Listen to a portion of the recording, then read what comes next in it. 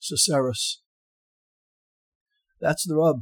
I hear nothing of you inside this cacophony head. A coward would ask, where have you gone? But a valiant knight would fall upon his sword. There you go, eviscerating my heart before it tastes blade. Somewhere in town, the 6:30 train gallops without its mount, but that was 19 minutes ago. I'd have paid attention had I not been stemming the blood from my chest. I stink of charred sausage from a nearby grill, while licking the remnants of a healthier diet from my fingertips. Luckily, cheap booze cauterizes all wounds, but turns the stomach inside out. You're down my shirt and in my mind, and only one wash is easier than the other. My neighbors enjoy the music I play when I'm outside, but not the sounds I retch. It's easier to apologize than tell them I'm waiting upon a voice from the dead.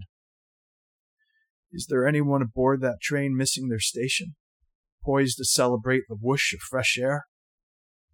I'm asked if I need food while politely stumbling away, declining my neighbor's suggestion I might need more than the vacant stare upon which I fill myself while drinking on my patio.